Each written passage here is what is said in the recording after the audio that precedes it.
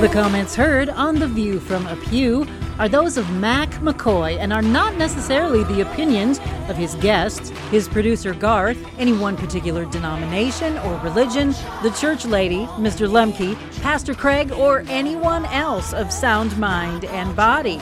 Now, here is today's The View from a Pew, heard all around the world on YouTube. Just search for The View from a Pew. Thank you, Emily. We're back. It's a Wednesday morning in October of 2023, and we are talking about our main theme every day, which is what does the Bible say about? And this week, we're doing our second and final week on what does the Bible say about the land of Israel? And the land of Israel was the location that God chose to bring Abraham and his family so that he would have witnesses in this world. The land is important because it was the crossroads of civilization at that time. All the nations around there had to go through that location for taking care of or creating a marketplace, but also just the exploration that was taking place in the world, too, at that time. There were many that crossed through the land of Israel. And the people of Israel had a chance then to tell about God and about God's ways. Well, and there was also a lot of resources, many rivers, including the Jordan River, the Sea of Galilee. And those days, they had to travel with water so they could water their animals and themselves. Exactly. So Israel was in the middle of this whole thing. So what that does is point out that God had a plan. Now, the plan was contingent upon the people of Israel being faithful to God. And unfortunately, that didn't always happen. No. In fact, the stories of the Bible make it pretty clear that Israel turned away from God. They fell into idolatry. They just turned away from a regular worship of God and of living according to His ways. And that became always the only way that we can be witnesses for God is when we truly know God. And when we're truly committed to God and truly following His ways, then people can see God in our life and it can make a difference. So we're talking about the historical reality. You've talked about the learning and the literacy. Also, we're talking about the thread of monotheism, which means one belief. The spread of monotheism. Which back then would have been Jewish. Right. Yeah. We're talking about some of the things that were the result of Israel, when they were being faithful to God, when they were doing what God had arranged, when people got to know Israel, they saw that there were some very good things about the people of Israel and how they were doing things. Israel was always very concerned about the Word of God. Yeah. God revealed His Word to them through the prophets. And so it was important for them to learn how to read, so they could read the words that God had revealed to them. So people in the Jewish community were very concerned about literacy, about learning, and that whole idea passed on to others that came through their area. They saw that was something that was very positive for the Jewish people.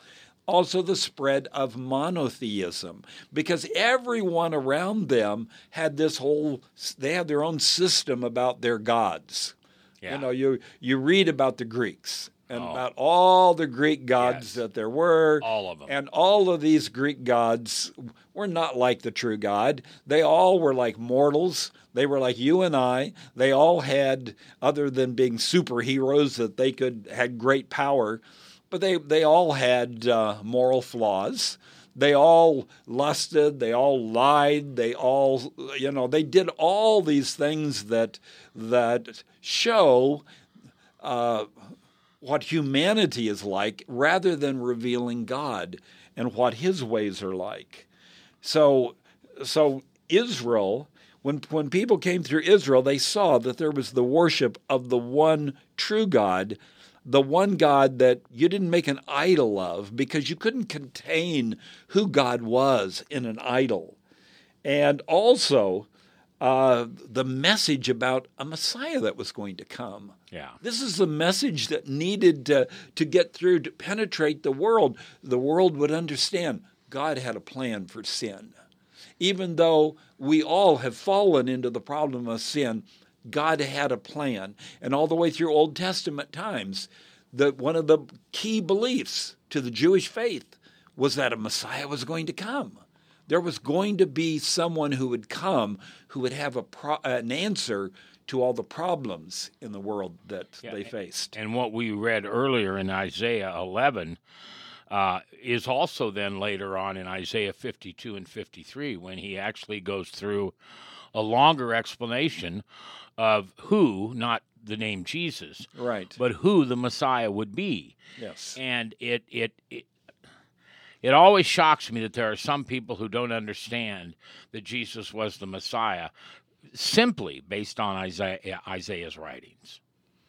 Some rejected those things that were written. Yeah, well, some would not accept, but there were many people, many Jews and Gentiles, that believed that what the prophecies said were pointing to Jesus Christ. Yeah, absolutely. Jesus fulfilled those things. Yeah, absolutely. And those were discussions that some of the Pharisees and the Roman leaders would have amongst themselves. Oh, my gosh. Yes. Go back and look at Isaiah. This is the guy. He's not a king. He's not a or he is a king, but he's not a warrior. Yes. He doesn't want to be the king of Israel. He wants to bring God's love, forgiveness, and peace. So Israel is called. They come to the land.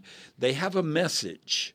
God has given them a message so that they can help the world see the reality of who God is. But they fail, and they fail time and time again. And Mac, in their history, one of the most critical moments is when they go into captivity with Babylon. Yes. The Babylonians come down and conquer Israel. They conquer, at that time, the kingdom is broken actually into two parts. There's the kingdom of Israel and the kingdom of Judah. And the kingdom of Israel is actually defeated by the Assyrians. And then there's the kingdom of Judah that's left. And the Babylonians just come down there and just crush them. And they do it several times. Nebuchadnezzar is the king of Babylon. And they first take away some of the best and brightest young men. They take them away to use them in the future. Then they come back again and they take away some of the people that will be used as slaves. And they finally, when they come back the third time, they destroy the city of Jerusalem so people won't live there. And then they take everybody. Yeah. And they say, okay, you're just going to live in Babylon and you're going to work for us. Yep. And that is a very difficult time for Israel because they see that they have not fulfilled what God's purpose was for them.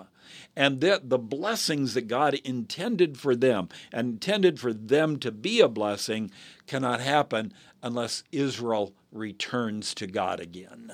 Got to be in the land that Abram was given by God, and that was the land of Israel.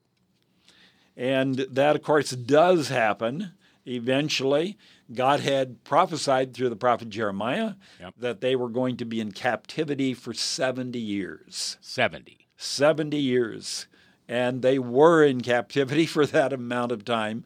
But then there is a break, and it seems like it's impossible. It seems like it never would take place, but yet there is a changeover. The Babylonians, who seemed so strong, they fall to the Medo-Persians. And it is through the Medo-Persian kings that Israel is allowed to go back to the land again. And this time when they go back to the land, they say, we're going to do it different this time. We're going to try to do it right because we don't want this ever to happen again. Yeah. And lose all those things that we lost. Now, Mac, tomorrow when we come back again, I want to show you a passage in Daniel. It's actually in Daniel chapter 9.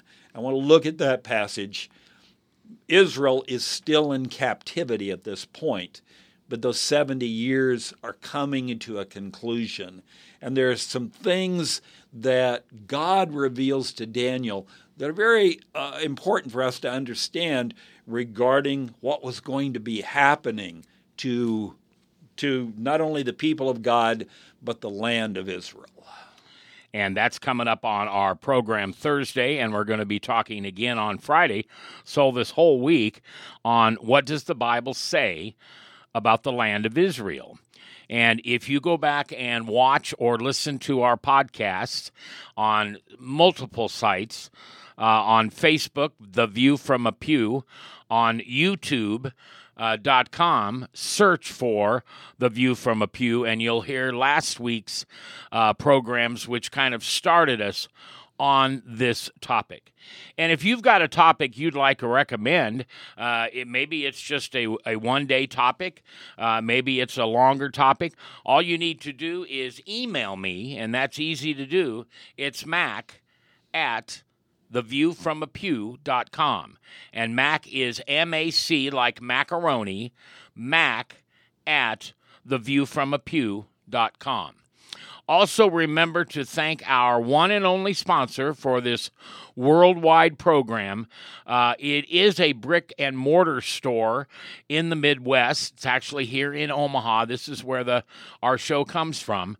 But they also have an amazing online store for anything you would want to buy that is Christian related.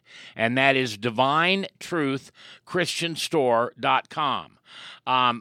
Believe it or not, we're into October now, and so Thanksgiving's just around the corner, and then we have Christmas, and that's a wonderful time to give a gift to somebody you love. I always like to say at Christmas time, keep Christ in Christmas, and I do that by making sure that every gift I give has something to do with Jesus, whether it be a bookmark or a statue, or a book, or anything. And I get everything through Divine Truth Christian Store. That's not a line. I don't need to go anywhere else. I don't need to go online anywhere else because they have everything you need. DivineTruthChristianStore.com. I thank you for spending your Wednesday with us and every day. And you can always find us, youtube.com. Search for The View from a Pew. Thank you very much, and we'll see you tomorrow, same time, same station. And if I'm not here, just look for Jesus, because I'll be with him. Divine Truth.